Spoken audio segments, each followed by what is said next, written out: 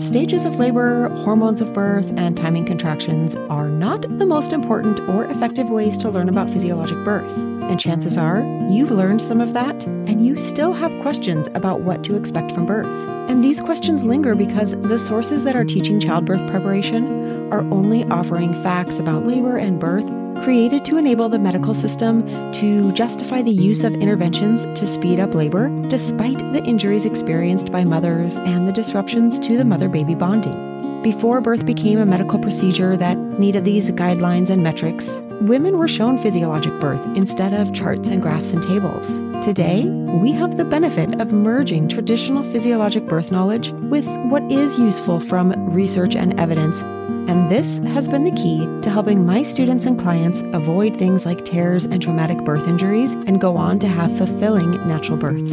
If natural birth is calling you, merging traditional physiologic birth with learning modern knowledge may be the answer to your lingering questions. And you can begin the journey of seeing physiologic birth with a free class that will introduce you to the 3 Ps of physiologic birth that help my students and clients avoid tearing in only 15 minutes. So you will know why you can trust your body to give birth without injury. After watching this 15-minute video, you will know what physiologic birth really is and why learning the stages of labor, lists of hormones, and cervical dilation rates is just not enough, the most common points in labor where tissue damage tends to occur, and how to use the 3 Ps of physiology to prevent the causes of tears or episiotomies. And you will learn the difference between being 10 centimeters and being ready to push. After seeing the physiology in this way, one of my students, Sarah, said, "Simply mind-blowing. Thank you so much for sharing this information. I want to share this with all of the birth professionals that I have ever met, as it is so clear to me now how we have all been missing the big picture." And Cassie said, "I took 4 courses, and yours is the one I walked away with feeling the most empowered. Very specifically, the physiologic birth part where you show the slides of where baby is. Having known what baby does in that dance with the pictures just let me trust the process, so I never felt worried." So if you'd like to learn more about what Sarah and Cassie are talking about, you can get started with this very special and unique physiologic birth training for free at naturalbirthcompass.com/free class. I hope to see you there.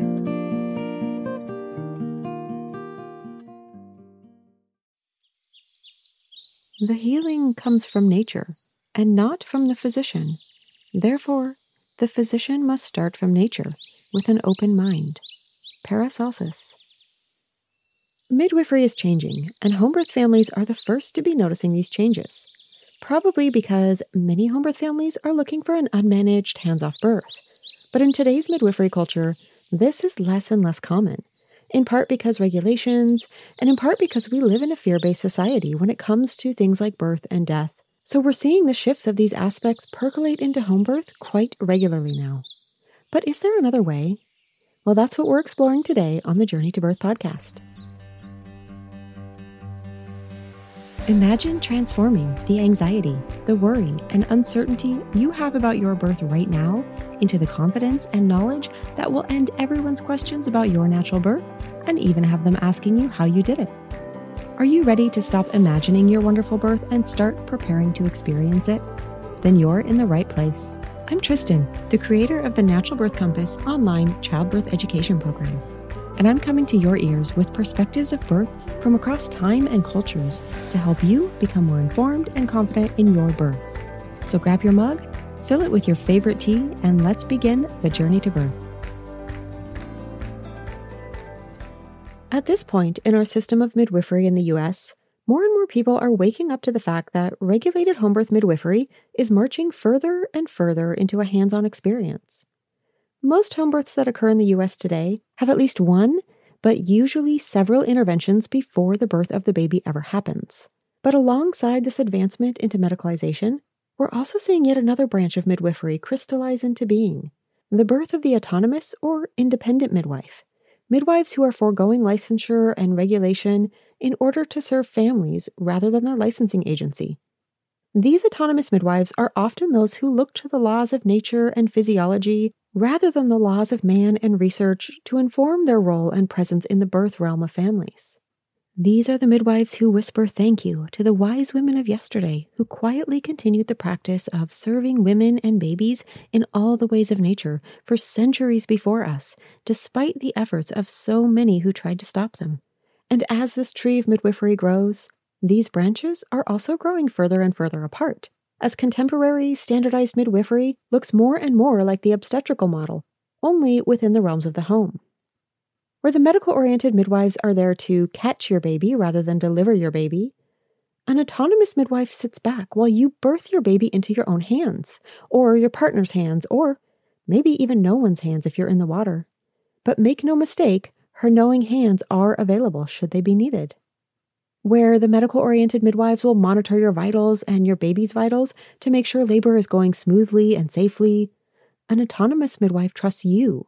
She trusts your senses, and she will use her own senses to know if your labor is going smoothly.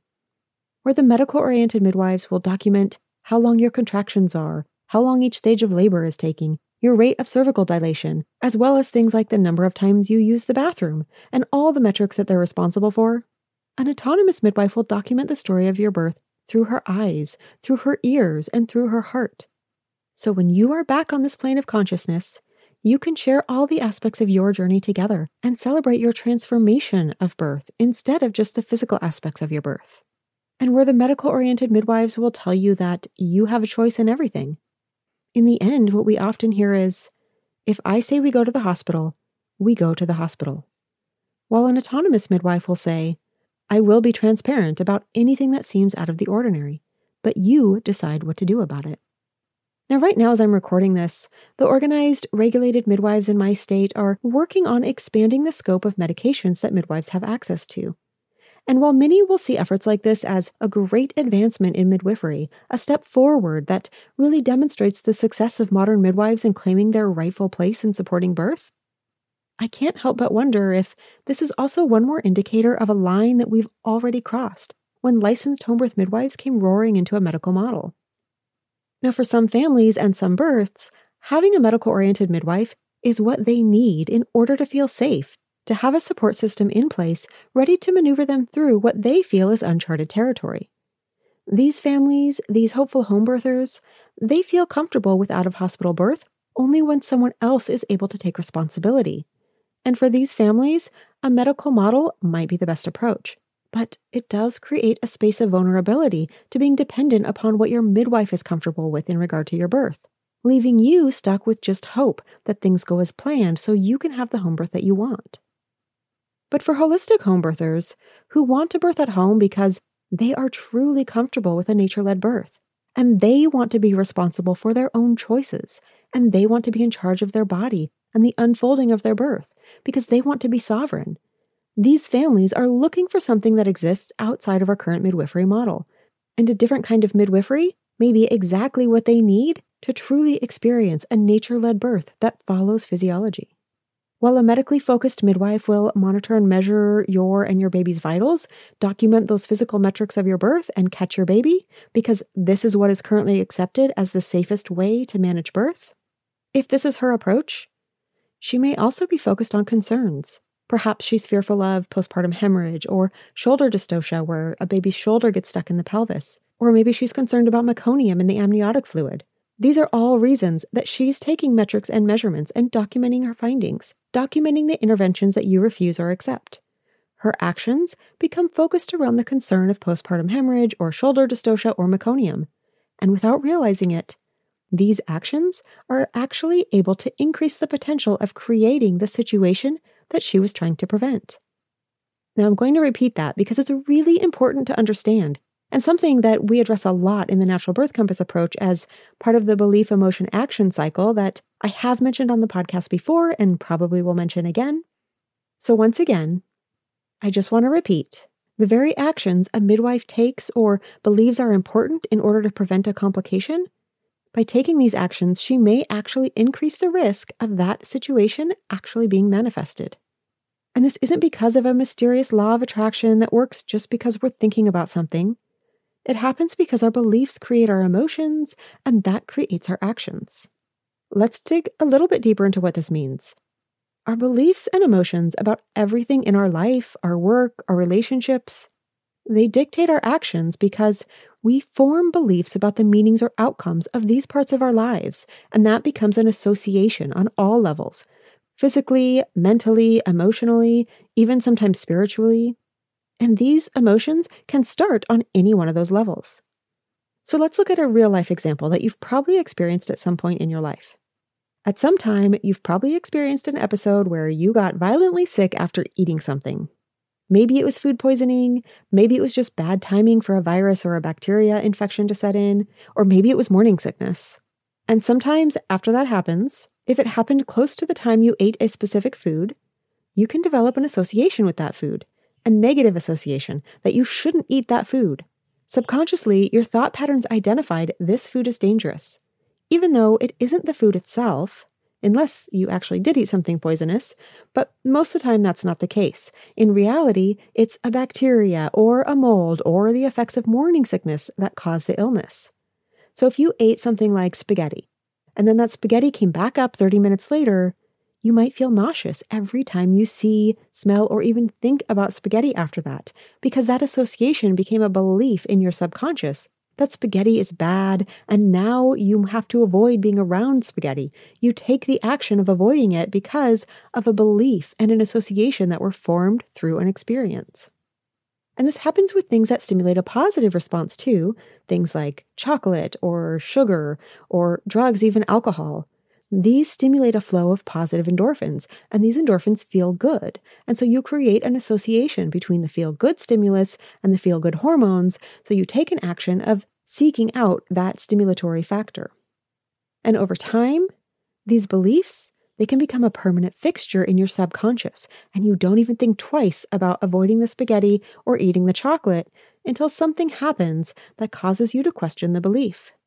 Maybe you finally try the spaghetti years later, and you like it, and you don't get sick. Now you can start to change your belief. Or you read the label on the chocolate bar and realize it's actually quite high in sugar. Maybe you need to adjust how much chocolate you eat or the kind of chocolate, or even try substituting it for something that feels healthier.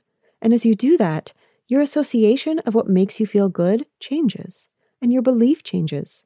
So your resulting actions change. Now, changing beliefs is not easy. Changing actions and habits is not easy. Most of the time, we don't even know it's there because it's operating at our subconscious level. I'm sure you've tried to do this at some point in your life with things like exercise or diet or drinking more water. So you know this can take some deep inner work to understand how the action was developed, where the belief came from, what emotion it's tied to, so that you can then explore how to shift it. I talk about this a lot to my students in the Natural Birth Compass program because it's an integral part of understanding their relationship to their pregnancy and their birth, where their beliefs around birth were formed, and how that is shaping their actions, how that shapes whether they are making choices or they're just doing what they're told because they believe someone else, usually their midwife, knows what's best for them. And they can fall into the trap of going along without ever questioning it. So things like having their baby's heart tones measured at every prenatal visit. Seems innocuous, right? But is it? Have you considered what's lost when you develop the belief that you need an external device to tell you if your baby's okay? When you recognize these beliefs and patterns in your actions, then things like, I believe my midwife knows what I need, so I won't question, become, I wonder why this is necessary, so I will ask questions, and I will check internally about what I feel about this technology being used in my pregnancy. Maybe you'll find you do want to have your baby's heart tones measured at every visit. That makes you feel calm. It helps you connect with your baby. But maybe you'll find you prefer other measurements that you feel more comfortable with to feel into your baby's well-being, leaving measuring heart tones for any time that you have a question from your intuition or from how you're feeling. It's not about being a right or wrong technology. It's about what is right or wrong in that moment. And when you have this skill, you can better evaluate when you need to take the steps to evaluate your beliefs and your actions. And if you find you need to make changes, if you find you're stuck in a false belief like the spaghetti, those new actions, they can naturally start to change with much less effort. Now, back to where we started, and what I really wanted to talk about here on this podcast is that this belief emotion action effect is evident in midwifery care, really in all healthcare, but it's especially clear in midwifery care today. So if we go back to that midwife who's carrying a concern about something like maybe postpartum hemorrhage, now we know about beliefs and actions. So now we can see how she might carry this concern to every birth she attends. It usually starts with an event. Maybe she had to manage a scary hemorrhage, or maybe where she was educated in midwifery or she did her apprenticeship, there were people who were scared of hemorrhage and really believed that hemorrhage was commonplace after almost every birth. So now this midwife forms a belief that hemorrhage is common, and she needs to be prepared to manage hemorrhage at every single birth. This belief now dictates how she acts in prenatal care and at births. She becomes hyper-focused on doing everything she can to prevent hemorrhage before it even starts. And at the same time, every time she sees bleeding, she's jumping to announce hemorrhage and to take prophylactic measures. But what actually happens? These prophylactic measures, things like fundal massage and cord traction that are routinely performed at home birth, not because there's an acute active hemorrhage, but only because she fears there may be one. These approaches actually increase the risk of a hemorrhage because the midwife is going against the cycle of birth, the cycle that is based on the cycle of nature, the laws of the ebb and flow of the universe that are unchanging and that our physiology harmonizes with, until we interrupt it with unnecessary hands-on techniques or unnecessary drugs or unnecessary monitoring. We disrupt the body's innate wisdom that it has received from nature, and we try to interject our book knowledge into something that's often better left to harmonize with nature. And it can look and sound scary to hear talk of hemorrhage, especially if the tension in the room rises and words that are used are dark and dangerous. And this is not to discount the few cases of true hemorrhage where active support is warranted if the family so chooses. But using these techniques prophylactically, just in case, this becomes something bigger.